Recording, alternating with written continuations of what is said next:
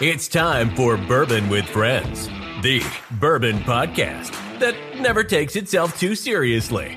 Pull up a chair, grab a glass, and remember, a bourbon with friends can change the world. Here we go.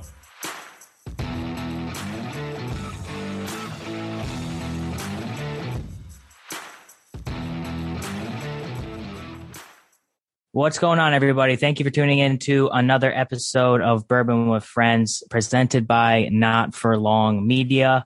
Got a great episode for you today. We're going to drink some whiskey. We're going to talk about whiskey. I'm here with my co-host, Paul. Paul, what's going on, brother? Man, I'm tired, and it is hot. Paul's in Texas. Paul's in Texas. Then we have the beautiful, the amazing Alexandra, a.k.a. Whiskey Culture, Noe, on Instagram. Was that okay, Alex? G'day, guys. How you doing? Thank you, Connor. Oh, you're very welcome. Thank you, Alex. Thank you for joining us in rural Australia. Rural Australia. That's right. But anyways, we have some special guests on today, and I'm really excited because I have a lot of whiskey in front of me, getting ready to taste, and I am excited to talk about the brand. We have Maggie and Ben from, is it Midway Distilling or is it Bluegrass Distillers? I don't really know which one to call it, to be completely honest. It is Bluegrass Distillers. So we have Maggie and Ben from Bluegrass Distillers. Maggie, Director of Marketing. Ben, you are a part owner, correct? Correct. Yep, one of the two owners here. So, well, thank you guys for coming on the podcast. How are you guys doing today? We are good now that we made it on. We're excited. Yeah, thanks for having us. We're excited to join you all and sit through some bourbon. I think that's the most exciting part, and probably the thing that makes Alex the most mad that she's the in Australia in July, because she doesn't have the whiskey. Yeah, I'm pretty sure you could actually hear my eye roll from all the way from Australia. I knew that I could hear the thunder roll. It all of a sudden got dark all the way over here in Connecticut. I wonder what that was from. So a lot of people have been kind of talking about, obviously the brand Bluegrass Distillers is something that I've seen, but Midway, kind of a brand that's starting to pop up a lot all over the place, and people are starting to see it. So why don't we just kind of start off just right off the bat talking about that brand and kind of how that's taking Bluegrass kind of to a different level. Sure. Yeah, I'll give a little overview of Midway Distilling and how it sort of came to be. And Maggie, feel free to chime in. But so basically, we are Bluegrass Distillers. We're based out of Lexington, Kentucky. We were established in 2012. First product hit the shelf in 2015. And our flagship bourbons have some traditional mash bills. We've got a rye-based bourbon, wheat-based. And over the course of, the past 3 years, we've also been starting with some more experimental barrel-finished products. In parallel, we also bought a farm in Midway, which we're going to be relocating to in the fall. It's on a 62-acre farm. We're going to grow our own corn. And as part of the planning of that new location and our sort of next phase as Bluegrass Distillers, we've learned a lot about Midway, which is going to be our new home. One of those things being that we'll be the first distillery to be operational there in about 65 years, I think. Wow. Yeah. So prior to, sort of just after Prohibition, Midway, Kentucky had a huge history with various distilleries. None of them made it very far after Prohibition. One of those was the Midway Distilling Company. They did a lot of municipal type whiskey, right? Correct. Yeah. So they had a lot that were sort of sold as medicinal whiskey throughout Prohibition. One of those being Midway Distilling Company. And then after Prohibition, there was actually a very large fire that destroyed lots of barrel warehouses, lots of distilleries in downtown Midway. And one of those was Midway Distilling Company, and they never reopened their doors. So when we learned about this, and we also had a lot of work where we wanted to sort of do some experimental stuff. We're like, hey, let's revive this brand, give them another shot, and use it as a sort of umbrella under which we do some experimental barrel finished products. Mm-hmm. So it was just a way to not clutter our own brand and identity, and also pay tribute to Midway, our new home, sort of in one fell swoop. So that's where Midway Distilling Company was born. And since that time, which we launched back in November, we've released 5 barrel finished rye whiskeys as the initial lineup.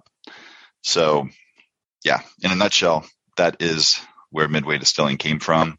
And it is all made by Bluegrass Distillers, but it's sort of one of our alter egos under which we're able to experiment and do some stuff that's not part of our core flagship bourbons. So nice.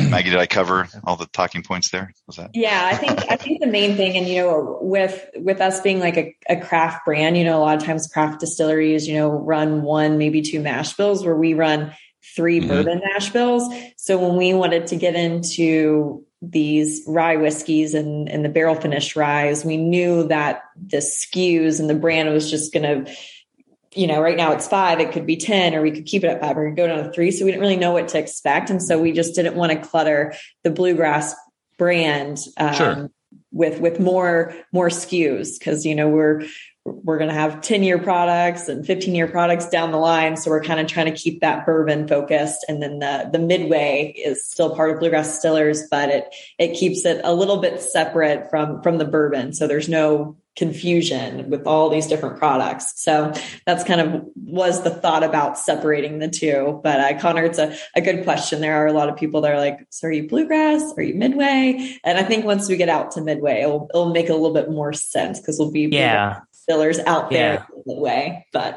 it's common. It definitely makes sense that Bluegrass is the flagship, but then using Midway as the experimental kind of brand, for lack of a better term.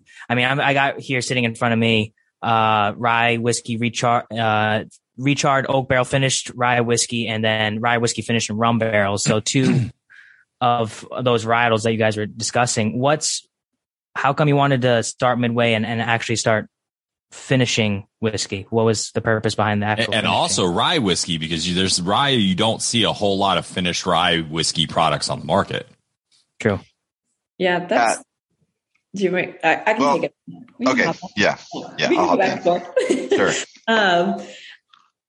So, I guess Ben, you can kind of talk more of like why we went rye, but in regards to like why we kind of how this started. It actually started because Sam, the other owner of Bluegrass, years ago. It's probably before the pandemic, came to me and was like, I want to do a bourbon finished in recharred oak barrels. So the reclaimed and recharred you have in front of you was the initial thought that we then put the other 4 expressions around, because it came to me and said, we can't reuse barrels. We're not Jim Beam or any of these big distilleries that are sending barrels overseas and all over, everywhere.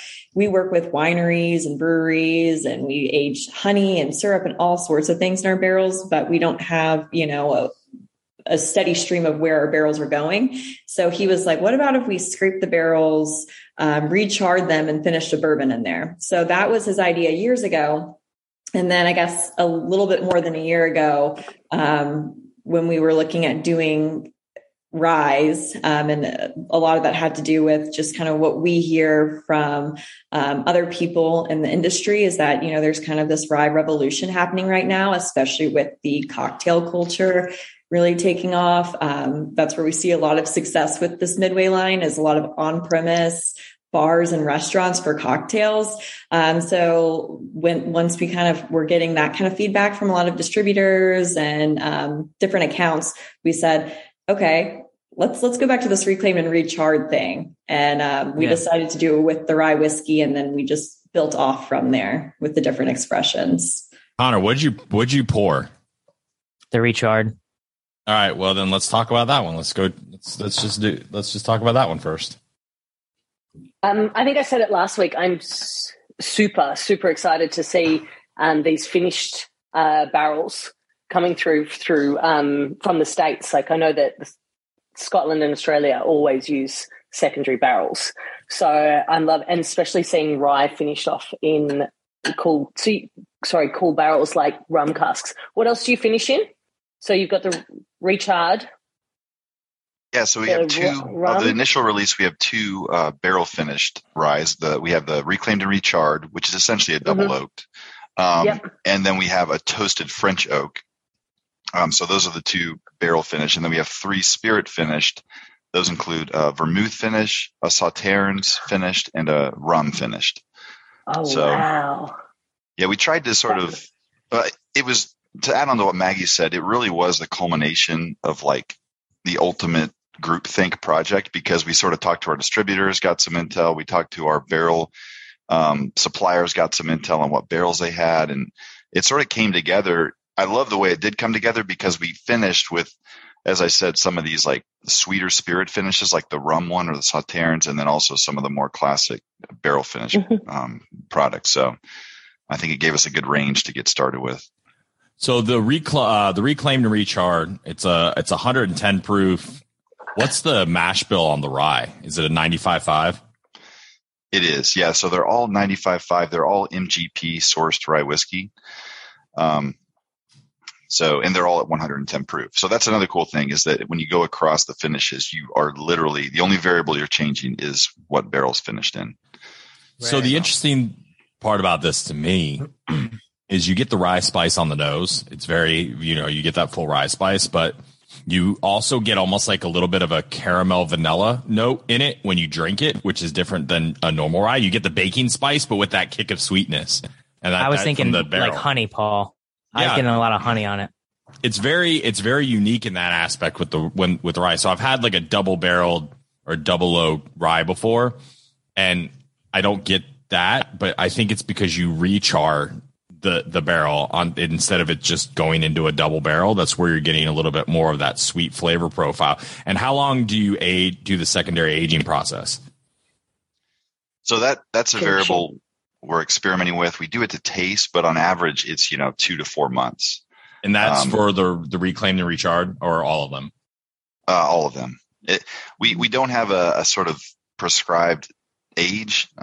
We sort of taste them incrementally and say, okay, this is about where we want to pull it out at. Because it's almost like, in essence, kind of almost like a single barrel kind of mentality, because 2 batches might not taste 100% equally. You're going based off taste and flavor profile of each batch. Exactly. Because even, for these spirit-based barrels, when we get them, they're not all created equal. Some of them may have come directly. Some of them may have dried out a little more. So we are trying to find sort of a uniform taste profile, but it is, everyone is unique. So, and we actually are starting a single barrel program as part of this. Oh, cool. Which Maggie can talk to. So there will be, ones that people, do private selections on and are able to sort of decide when they want to pull it, because that's the other thing, is like deciding how much of that secondary note you want to impart upon that rye whiskey. So the second bottle we have is the Colonel Francisco rye whiskey aged in rum barrels, and it's kind of paying homage to someone who helped kind of pave the way for Midway to be founded. And then also kind of the fact that whiskey was expensive or inexpensive when rum was getting taxed. So there's a story kind of behind this one. Love for you to maybe elaborate on that a little bit more. Maggie, you want to start off on that? So we actually, Midway is a really neat town. It's a small town, and the people there are full of knowledge, and they know so much about the history of Midway. So when we started this line, I actually reached out to a group of historians in Midway, and I was like, hey, we have some names for these products. I said, I do have one product though that I just can't figure out a name for. We have a rum finish that we're wanting to do. I'm having a hard time finding a Midway tie that kind of has a rum tie to it. And so the group there, this girl, Christy, took it to her group and got all sorts of feedback. And so we settled on the name Colonel Francisco. So Colonel John Francisco actually sold his 216 acre farm to the Lexington, Ohio Railroad, which made way for the town of Midway to be built. So his property is current day Midway, Kentucky. And around that same time is when that popularity of American whiskey was rising, and rum was highly taxed and tariffed. And so it's kind of blending the two, we're kind of paying homage to, the man who made Midway possible and kind of the time period of the founding of Midway back in the 1830s. So that's how it got its name. And John Francisco, actually, it's kind of funny because they said, he did not want to sell the property to Midway. It kind of was forced upon him. And once he sold it, he moved. I believe he moved to Missouri, and he never came back, and actually died there and is buried in Missouri. So it's kind of cool to bring back his name because that is his farm. That is now Midway and where we're moving to. And nice. It's kind of a blend of the two. Yeah. Every time I hear Francisco, totally off topic. Every time I hear Francisco, I always think of that scene in Elf when he's just walking in with James Caan. Rest in peace, by the way. He's like, "Oh, Francisco." That's all I'm going to think about now. I didn't think Alex, about come get your kid. That's literally every time I hear Francisco. Francisco. But it's awesome to have this, it all comes together. This particular bottling, this rye finished in rum barrels, it all comes together. There's a really tangible story behind it. I love a whiskey with a story behind it. So a lot of people say they have whiskeys with stories behind them, but this is as tangible as it gets. It all intertwines. It all comes into one. And I just on nose and taste, I don't know about you, Paul. I'm not getting a whole lot of rum aspects, maybe in some rye whiskeys. I'm a little bit more sensitive to rum, I think, so I get it a little bit more. But I get enough where it's okay, this is definitely finished. Yes. And I enjoy how subtle it is my overarching point of the subtle kind of darker sweetness to it, while still maintaining, again, that kind of this is also 110 proof. So maintaining that rye spice. Neither of these to me drink 110 though. Especially the Reclaim and Recharge. I think that one's got a sweetness to it. That's one of those that I think you're sitting out by a fire having a cigar, you're in trouble because you drank a third of the bottle. 2/3, I was about to say, Jesus, that would have been bad. A third really of the bottle. And then, then you stand That's up. That's us in a few weekends, Paul. Yeah. And you stand up and you're like, oh shit, there's gravity. It's one of those. The other one, look, I'll be honest, I'm not a big rum fan, so it's not that one's not my cup of tea as much, but I really like the Reclaim and Recharge but I like double oak stuff. That one to me is sneaky really good, especially for someone who's not been a huge rye fan for a while. Connor's not been a huge rye fan either, but that one to me is actually very, very good. And I can I'm already starting to think of different things you could pair chocolates or cigars and things like that would go with it. That would make it very, very enticing as well. I think the same thing about the rum finished one. I kind of have the same feelings on that. Sneaky good. And it's the first thing I envisioned myself was a nice cigar with this rum barrel finish, because it's just ever so sweet. With a great amount of that rye spice. I mean, again, 55% ABV. I would never have guessed that. Be 100 proof, but not over that. So that's dangerous. And I'm a dangerous man. So that's actually my middle name. I don't know if you guys knew that. Again, Alex, come get your kid. I, however, am a huge rye fan, and I'm super jealous that I'm not trying this right now. Super jealous. I'll bring some over. We'll have it waiting for you. Yeah, we'll have some waiting for you, Alex, when you return to the States. Oh no, I'm officially here in Australia. So when we launch in Australia, we'll let you know for sure. I would love that. Actually, that'd be amazing. It's a hell of a whiskey scene, I'll tell you that. Yeah, it is. It's and Alex runs a big it. One. Yeah. Oh, come on, guys. Should we talk about how much of a badass Alex is again on the 5th straight show to make her blush? I can see her blush and her video's not even on. That's how much she's blushing. Can you also see the fingers up right now? I sure can, Alex. Middle finger. I've seen that from you so many times. I'm immune to it. I have a question for you, Ben. I like to focus on where the people of whiskey came from. So tell me about your background and your step into owning a whiskey brand. Sure. Yeah. So Sam Rock, who's one of the founders, the other owner, he's not on today, but I moved back to Lexington after living up in New York for about 10 years, working there as an engineer. And I met Sam, and we worked on a couple projects together. But, at the time he was getting started with Bluegrass Distillers, and I was just always so curious, asking questions, trying to understand what that means to start a distillery from scratch. Maybe 3 summers ago at this point, he gave me a call and said, Hey, Ben, we're trying to scale this business, because at that point, Bluegrass Distillers would have been 7 years old, 8 years old. Yeah. In that range. And he sort of realized that to get to the next level, they had to start thinking long term, just in terms of like what they're putting away, because it is such a long game. And so that started the discussion, and I started working on some projects with the team there, Maggie, who's basically running the place for most of the past 5 years.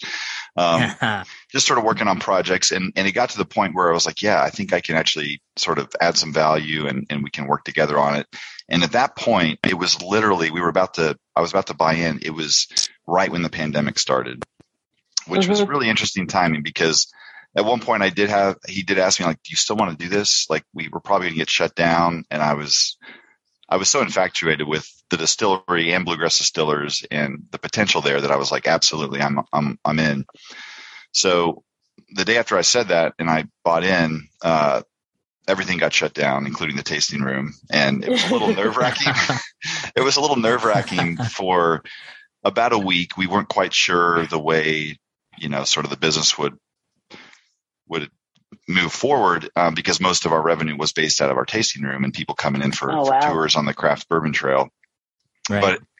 But, and then we got, the FDA gave us permission to make hand sanitizer, and we started making hand sanitizer as much as we could. And we didn't have to lay anybody off. We actually were able to hire some people, and really got a glimpse of what large scale manufacturing, allows a brand to do in terms of growth and experimentation and that kind of thing. So anyway, and here we are, and after then coming out of that, we realized, hey, we need to start sourcing some product. Up until that point, we had never sourced any product, and so Midway was that was another culmination, or sort of influences into the creation of Midway, is like, we need to be able to scale our brand to take advantage of all the creative energy we have here, even if we don't have the juice.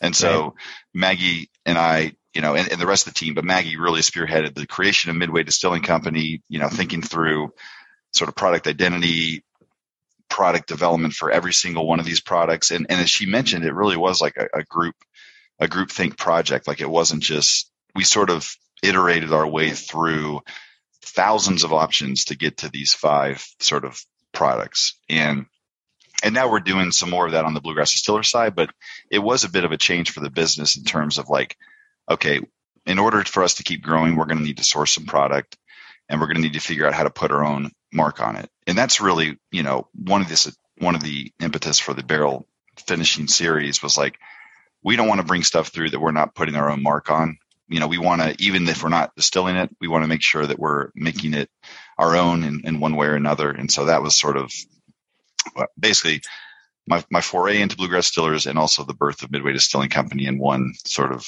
Awesome. Yeah. Oh, cool. And it was a roller coaster. Lots of ups, lots of downs.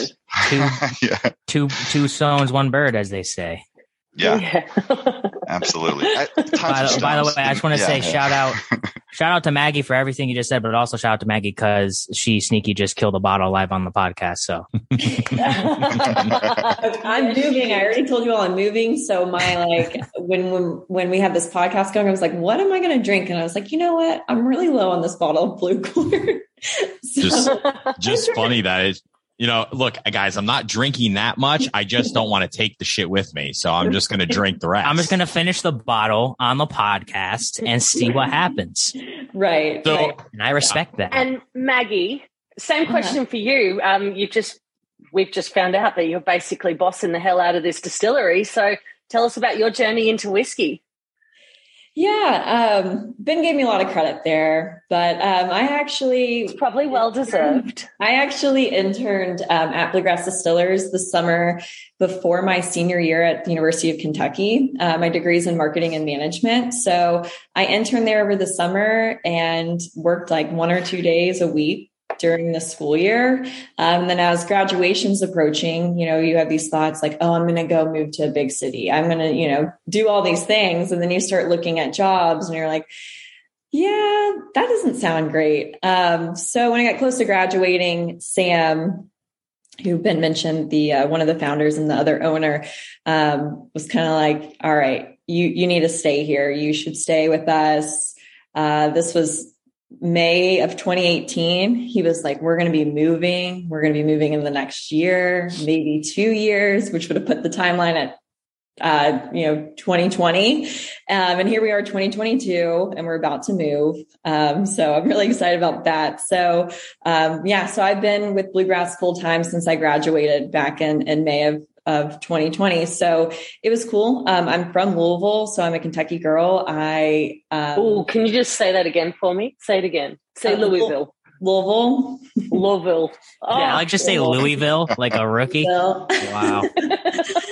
Louisville. I'm from Connecticut and I know how to say it. Yeah. I'm throwing the L's down right now, by the way. I know. I'm actually a Louisville fan. I'm a UK grad. It's a whole thing, but I'll throw the double L's down there. I know. She likes to remind us all the time. So. Right. It's all right because all you have to do is wait till the season starts and you don't need to do the reminding. The team's kicking ass, mind to pour. Right. I've spent a lot of money.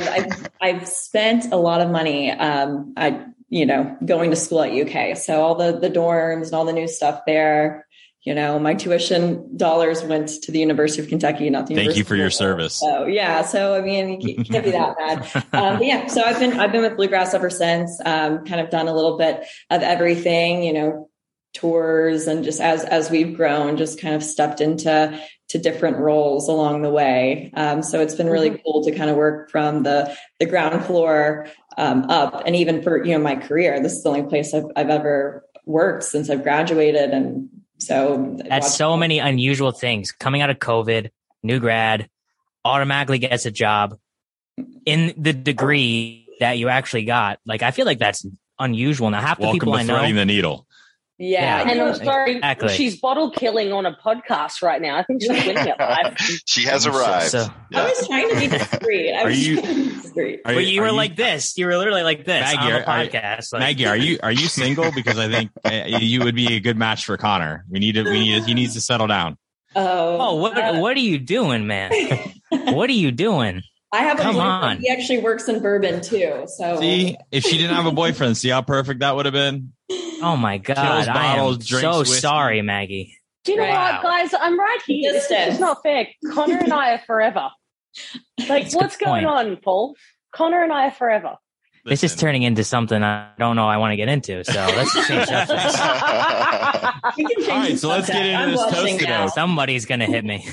To add one comment there, though, because actually, Connor, your point earlier, talking about the story and the bourbon industry and these products, Maggie is a marketer. Like that's one hat she wears, but going through the process of creating this brand, I feel like she is like the most qualified person in the world to market it, because she literally pieced that story together and it's a living story. So sorry to take it all serious, but like some dots connected there. And I was like, man, that's why it's got so much legs, is because that's like connecting all these dots. And so I'm glad you highlighted that. Yeah. This is why I invited Ben to be my hype man. I love hyping. I love the hype, It's let's transition a little bit into the straight toasted oak. Toasted oak. Yeah, because I'm drinking it and I am enjoying it.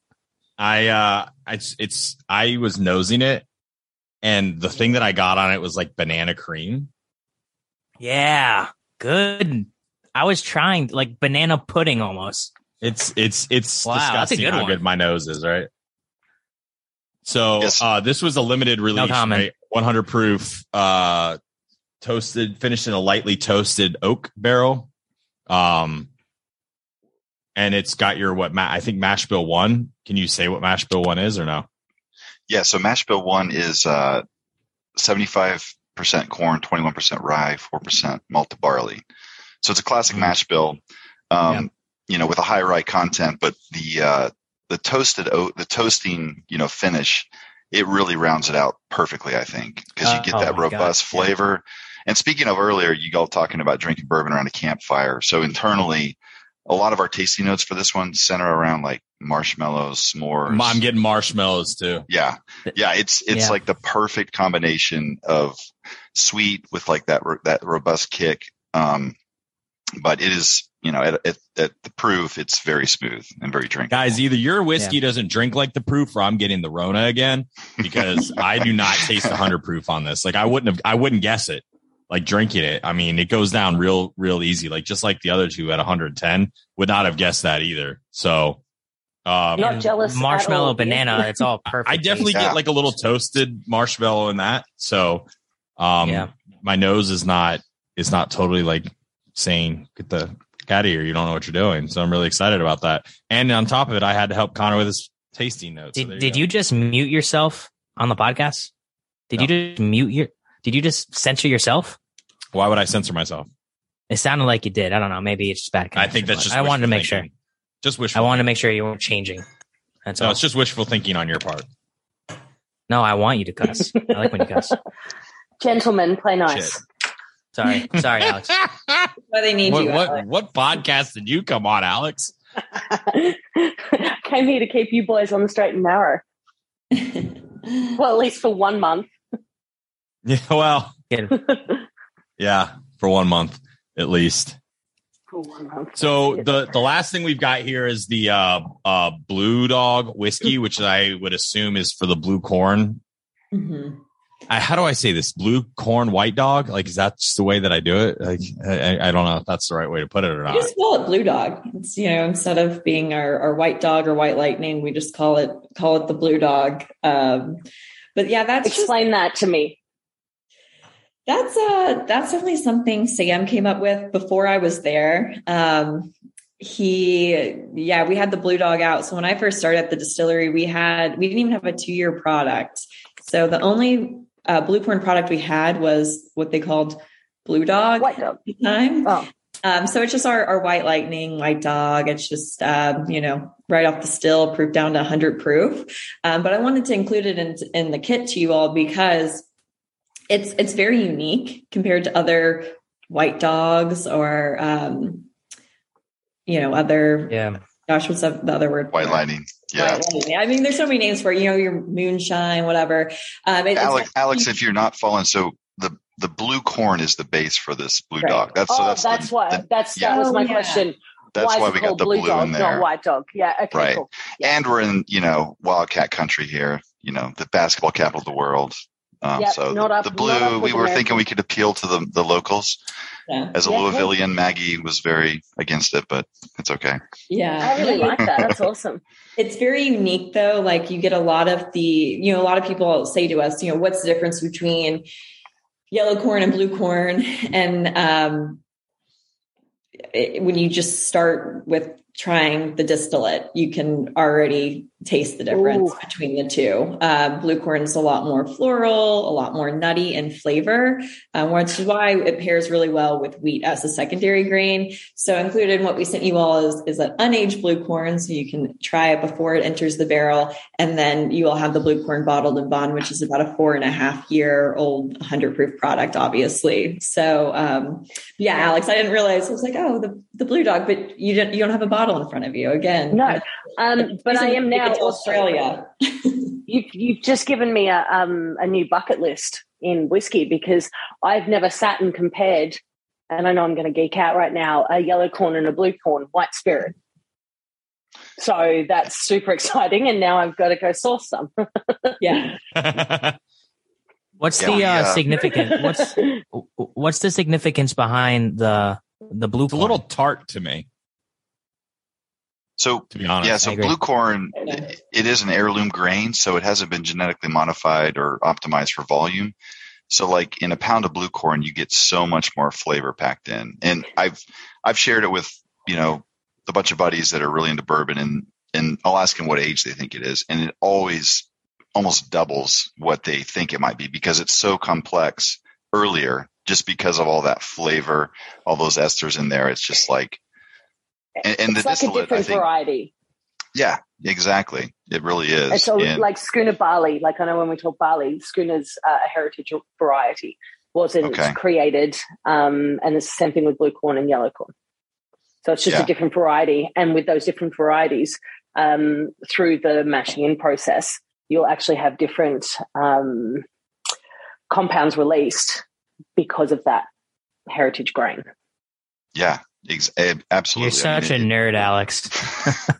You said it with such lust behind it, though. Like, you're such a nerd, Alex. Of course I did. I am a bit nerdy. I know that. I mean, I was at the table dropping I was nerding out big time last night about a whole heap of different things. So sorry, I didn't mean to take it nerdy. No, I like when you take it nerdy. So it sounds like blue corn is like a cheat code to make it taste older than it actually is. That's essentially layman's terms. No, age variety. Different. Yeah, different. So I think complexity wise, maybe, but the age thing I threw in there, but it really just has tastes earthier, nuttier. Like it just has a lot more sort of stuff that makes you go, what's that note? It's like, it's just different. So I don't know why I think it's tart. I think it's just because it's different to me, and I'm not saying that in a bad way. It's just different from normal white dog that I would expect. Like it kind of smells similar to normal white dog, but it definitely tastes different. It's not as to me pronounced sweet as yellow corn would be. Yeah, I follow. The nuttiness is there for sure. Yeah, 100%. Can I geek out for 2 more seconds? Tell me about the kit you've got in the distillery. So your stills. Right. So that is one thing that differentiates us quite a bit is we have two 250-gallon pot stills in the distillery. Yeah. So all of our products that we make are pot stilled.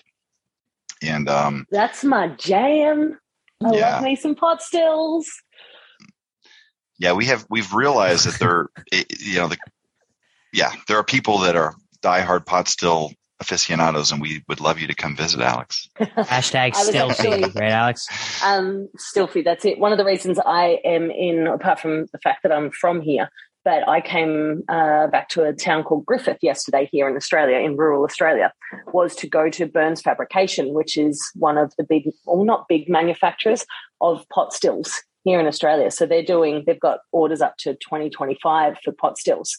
Wow. And I was walking around the factory yesterday, and I've never had so much copper contact in my life. So quite obsessed with it. So how big were they? Did you say 250? 250 is the original, and the other one's about 300 gallons. So okay. They're the size of a large walk-in refrigerator. They're not huge. They're not walk-in, I guess, but they're not huge. So we're running them 24/7 almost, just in an effort to try to make as much as we can out of our current infrastructure. How many barrels do you produce a year? We're on track at about 30 a month, so about 360. Nice. Wow. So we're definitely a craft. Our new location that we've sort of alluded to in Midway, we are going to be getting the column and a larger pot still. So we'll have both, in operation, so we can sort of figure out how to align with our current taste flavor profile, but also scale up, to be able to create more. So the other thing that was my next question. Yes. What are you scaling up to? So I've just worked out it's about 1,000-liter pot still for any of you Australians listening. Oh, that's a good round number. The other interesting thing about blue corn is it's not available as a commodity for purchase. So we have had to grow our own corn as part of this product, which is one reason it is so rare. 3 years ago, Maggie, I think that's the right year, but we had a crop. 19. Yes, that's about right. Yeah. 3 years ago we had a crop, and that was going to be the first, ability for us to ramp up blue corn. And about a month before harvest, the entire crop blew down. Because, as I mentioned, it's not GMO'd, so the stalks are very thin. So it just blew the whole thing down, which was a travesty, but we're growing more, and there's going to be a lot more blue corn in the future. So look at. How did it blow down? I love that. Just Wind. bad weather? Yeah, just bad weather. I mean, being a harvesting girl, I've harvested corn off the ground before from a bad wind crop. Should have brought you in. Yeah, it was like a historic, like it was September of 2019, if I'm remembering correctly. And it rained so much. I think every weekend in September, it poured. I mean, because I think there were a lot of hurricanes that hit. So we just got those winds and the rain with them. And so I think it blew it over and then it drowned it.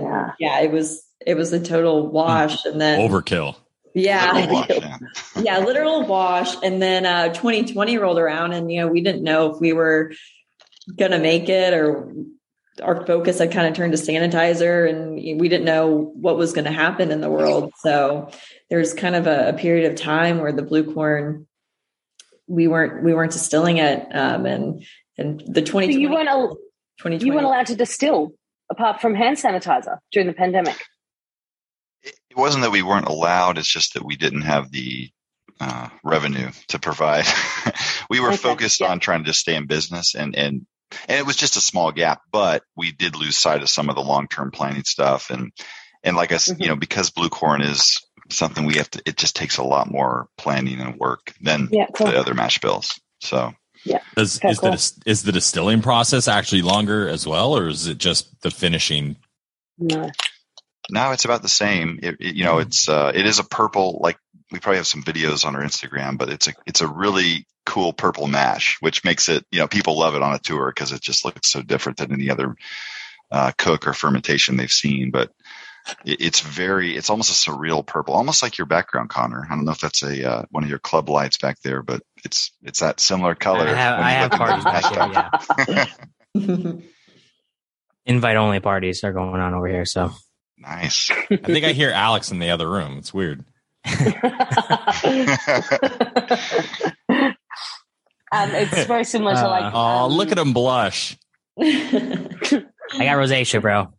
Yeah, why do you think my camera's It's a serious condition, today, okay? Yeah. See what happens when you drink whiskey? Condition. Shit just comes out. Yeah, I know. Tell me about it with you lot. Now, what do you drink when you're not getting high on your own supply, guys? Say it again. Sorry. What do you drink when you're not getting high on your own supply? I thought you said something way different. Oh, really? Glad we got wishful thinking. I don't know. Yeah. Yeah. So, what are you guys drinking like outside of your own stuff? What are your go-tos? You want me to go? Oh man, sure. You just came off vacation, so you I must, know. I actually really drink a lot of bourbon on vacation. I don't discriminate. Beer, wine, gin, bourbon, all of it. It kind of depends. I was just looking at my cart when I was trying to empty some bottles. I try to drink a lot of the craft stuff, Peerless. I have a friend that works at Rabbit Hole, so I have a lot of that. Nice. A lot of Heaven Hill products. I have a lot of friends kind of around, and so I try to support them. But I do like what Peerless has been doing. Trying to think. We have a really good relationship with Wilderness Trail. So I got a few bottles of that. I do like their stuff. They actually store barrels for us. But for me, it kind of depends. I drink more wheated bourbons during this time of year. I'll lean more rye bourbons or rye whiskey as it gets colder. This time of year too, I'll drink more gins and light beers, and during the winter, not so much. But I don't have a go-to other than ours. But that's what during the winter, you're slamming back the Guinnesses, just the dark stouts. No. I just go off maybe an IPA. I go maybe to an IPA and that's it. But when it comes to bourbon, I like something with a little bit more spice during the winter and something a little bit sweeter during the summer. But as I mentioned earlier, I interned at the distillery when I was 21. So I really kind of grew up on our stuff. Good point. So I'm kind of good with whatever, I would drink our stuff when it was 2 years. So I'm not a snob, I don't need a 12-year, 14-year to impress me. But I try to support the craft and kind of drink through those and try new ones every time I'm out doing a tasting or at a liquor store. Try to pick up a different bottle and sample that out to all my friends. So, what do you drink during the annual ass kicking Kentucky gives Louisville? Just besides your tears, barrel proof, so I forget it quick. Whatever, yeah, barrel strength, anything. If it's 130 or high, just forget. Y'all got any Stag Junior back there? So yeah, just whatever at that point. But yeah, and I do love cask strength stuff too. I mean, that took me a few years to get to. Wasn't a bourbon drinker before I started working at a distillery, but yeah, anything cask strength, I'm gonna get a bottle. I love converted 120 plus proof stuff now. So you guys are moving. What's, we kind of cover that. I saying what's the next kind of big thing for you guys? Obviously moving and grooving and shaking into a new location is one, but what's the roadmap, the next, year or two that we can expect to see from you guys from a product perspective? So yes, we will be opening in the fall with the tasting room in the first quarter of next year, distilling. In terms of the product roadmap, we have actually, what you see in terms of our products, we've been put a lot of time over the past year, like getting those in place. And even though Midway Distilling is what we're tasting today, it is very new. It's 8 months since launch. So we're going to be focusing in on these, just making them as good as we can in terms of consistency. We're working on our single barrel program for people that want to try to find a unique flavor profile or experience. But really, it's just sort of scaling those up and getting better at them, day by day. Right. On the toasted oak side, similar. That's going to become, even though it initially was a limited release, we've realized that it's something we can do really, really well. And so we're just going to continually keep refining that, in terms of the secondary aging, where we got a tasting panel sort of working on our process to try to get some consistency there, but we'll also have a single barrel opportunity for people, for stores or bars to select. But so in terms of that roadmap, we're just hoping to basically amplify what we currently have and what we've put in place. Awesome. Because most of last year was really spent getting these things off the ground, and now we're just trying to take flight, or stay. We did a whole rebrand in the beginning of 2021. So if anyone's familiar with our brand, prior you used to have the bottles with the white lettering on it and stuff. Yeah, we had it was a jockey. So our bottle's always been a jockey, but we got a lot of crossing guards, seat belts, police officer, Mountie. And I tell people whatever made you buy it. If you thought it was a police officer and that's why you bought it, that's fine. So we spent the last part of 2020 and launched all of the Bluegrass brand, reimagined, new labels, new logo, all of that early 2021. And then we probably had a downtime of maybe a month and a half then. And then we're oh, we got to do this Midway line. So 2021 was the year of, just product development nonstop, logos nonstop. We're how many states are you guys currently in, and kind of what's the roadmap, goal for the end of 2022 into 23, into how many you want to be in? So right now we're in, I think, 5 states. We launched in Michigan earlier this year, and then we're actually about to launch in Texas, which is massive for us. Yeah, Texas, it's a big whiskey market.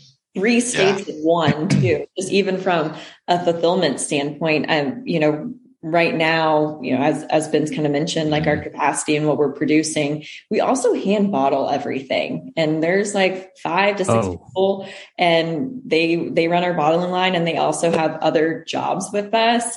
And so it's, the distribution where it's really taking off, and Texas is going to be, great for us.